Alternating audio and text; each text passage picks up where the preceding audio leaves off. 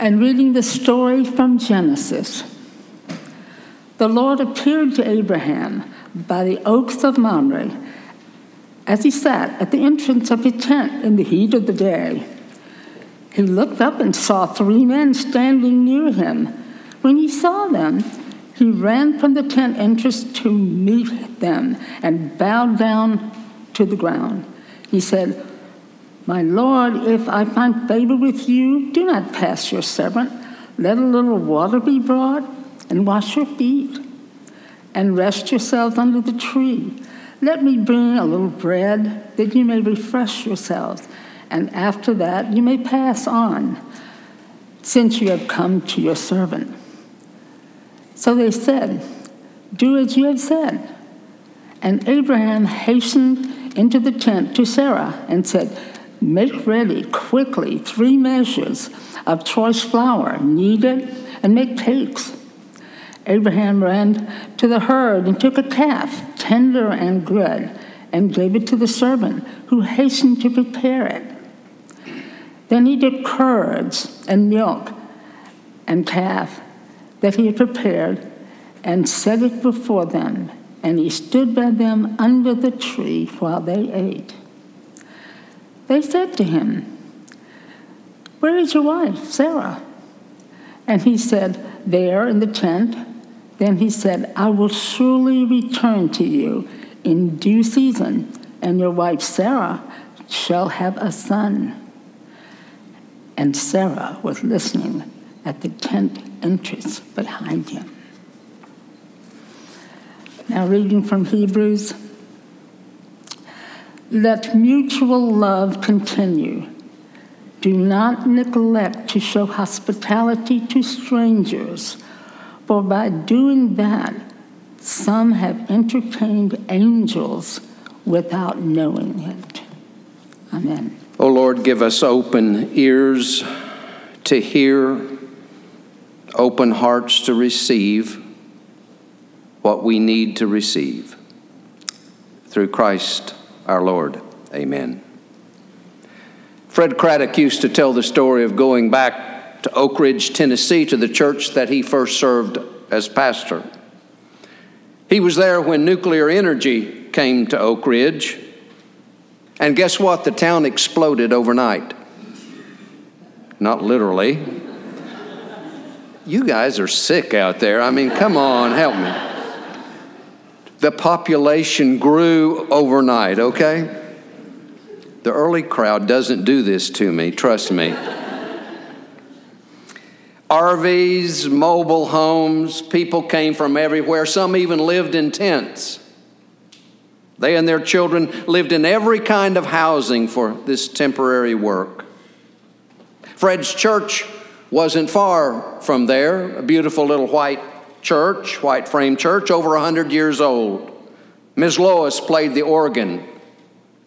No one could play a hymn slower than she could. After church one Sunday, Fred asked the leaders to stay and said to them, "You know, we need to reach out to those in the trailer parks, invite them to church." "Oh, I don't know. I don't think they'd fit in. They're just here temporary. They're construction people. They'll be leaving soon." They talked and argued till time ran out. They decided to take a vote next Sunday. Next Sunday, one stood and said, I move that in order to be a member of this church, you must own property in the county." I seconded. Passed. Years later, Fred takes his wife, Nettie, back to see that first church. Between the time he left and the time they go back, the interstates come through, so it's kind of hard to find it. But finally, he finds the gravel road. And there it is, shining, bright, white. But there's a difference. There are motorcycles, pickups, cars. The parking lot is crowded. And there's a huge sign that says barbecue, all you can eat. All kinds of people in there eating chicken, pork, ribs. Fred turns to Nettie and says, good thing it's not still a church, otherwise those people wouldn't be welcome there. Strangers, welcoming strangers, hospitality. It's more than welcoming old friends to our home. Here's what one says about welcoming, about hospitality. Hospitality has become a harmless quality in the order of civility, politeness, and good table manners. If we manage across some period of time not to be rude to our own friends within our own house, then we are deemed hospitable.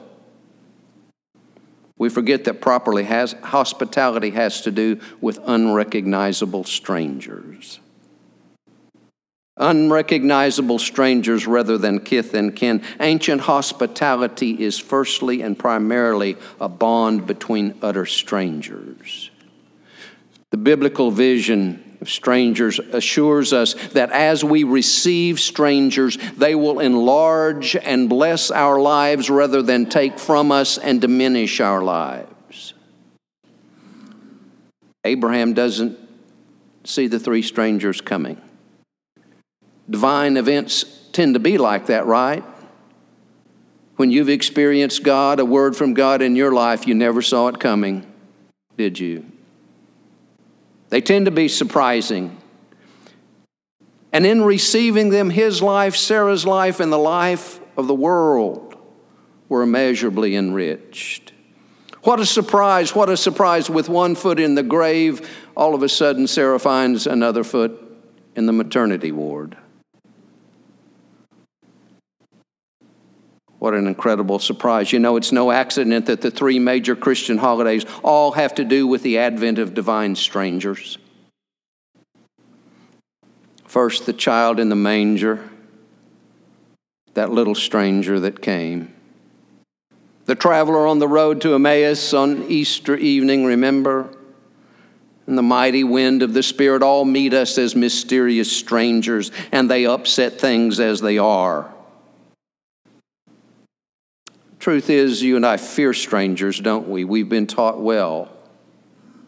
The doorbell rings, it's 10 o'clock at night. Oh, we're not expecting anybody. Who could it be? Pull the drapes back. Oh, I don't recognize that car. Who could be here at this hour? And our anxiety level rises, doesn't it?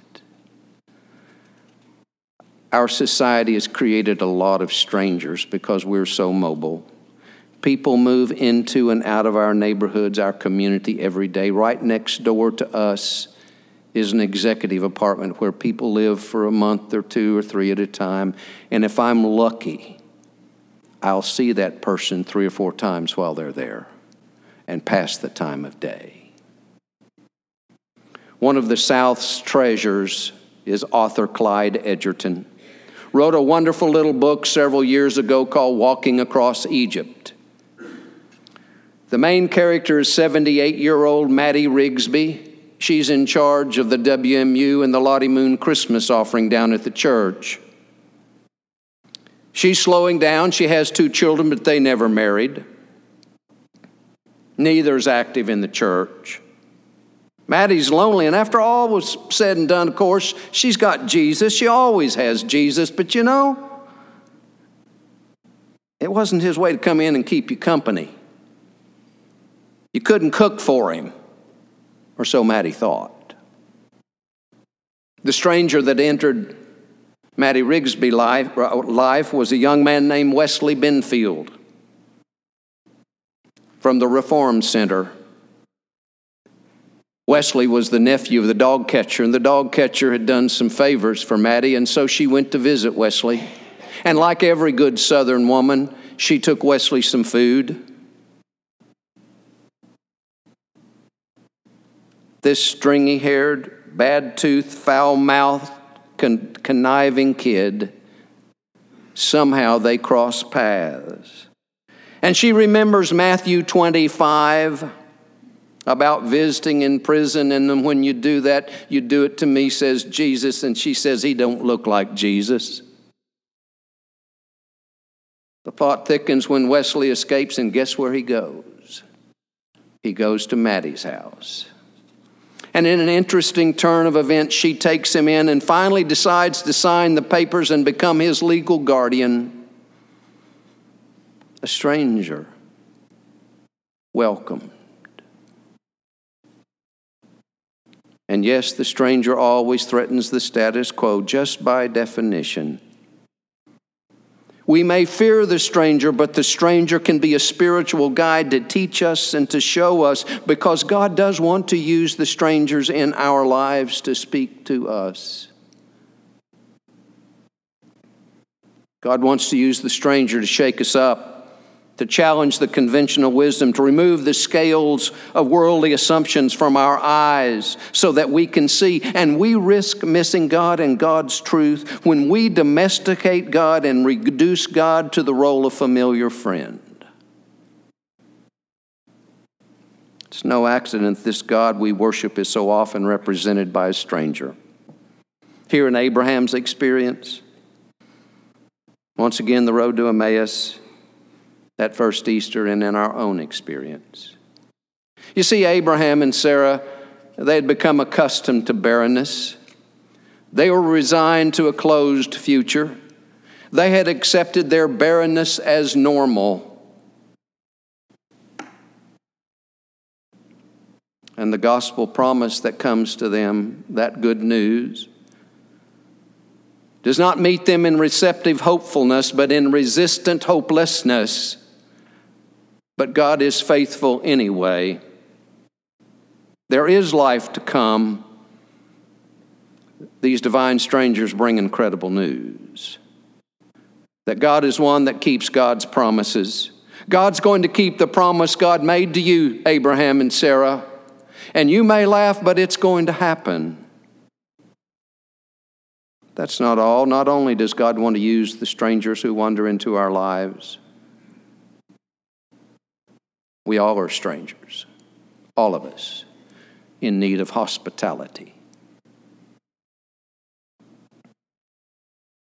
Fred was invited by William Sloane Coffin to preach at the Riverside Church in New York City. If you've ever been there, it's right across the street from Union Theological Seminary, and Grant's tomb on the other side of the church. It's a magnificent structure. Harry Emerson Fosdick was the pastor there for many years. He wrote that wonderful hymn, God of grace and God of glory, on thy people pour thy power.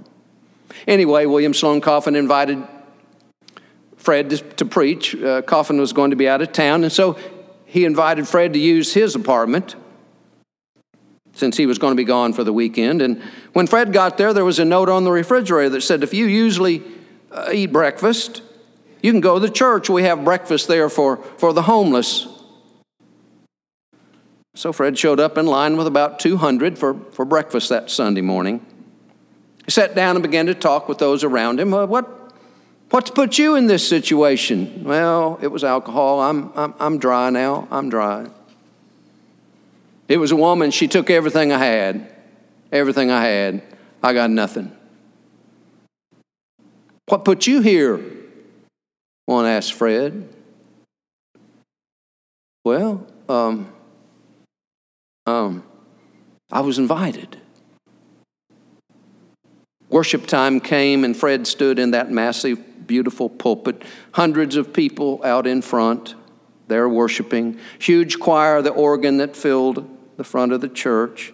Fred reported that he had goosebumps on his goosebumps. Here he was, little boy from Tennessee, standing in the pulpit of Riverside Church in New York City. And then it dawned on him. Who am I? I'm a guest of God, a guest of Christ.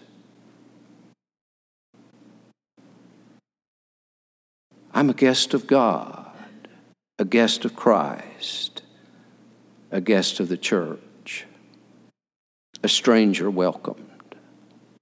Aren't we all? All of us in need of welcome and hospitality. We all have the opportunity, like Maddie Rigsby, to meet Jesus in the stranger. Where do your eyes need to be opened? Where does your heart need to be softened? Where do your arms need to be opened wide to the stranger? Because in welcoming the stranger, Hebrews reports, some have entertained angels without even knowing it, and received the promise of God that offers life and a future where there is nothing but death and hopelessness. Yes, we meet Jesus in the stranger. What's keeping you from meeting Jesus? Amen.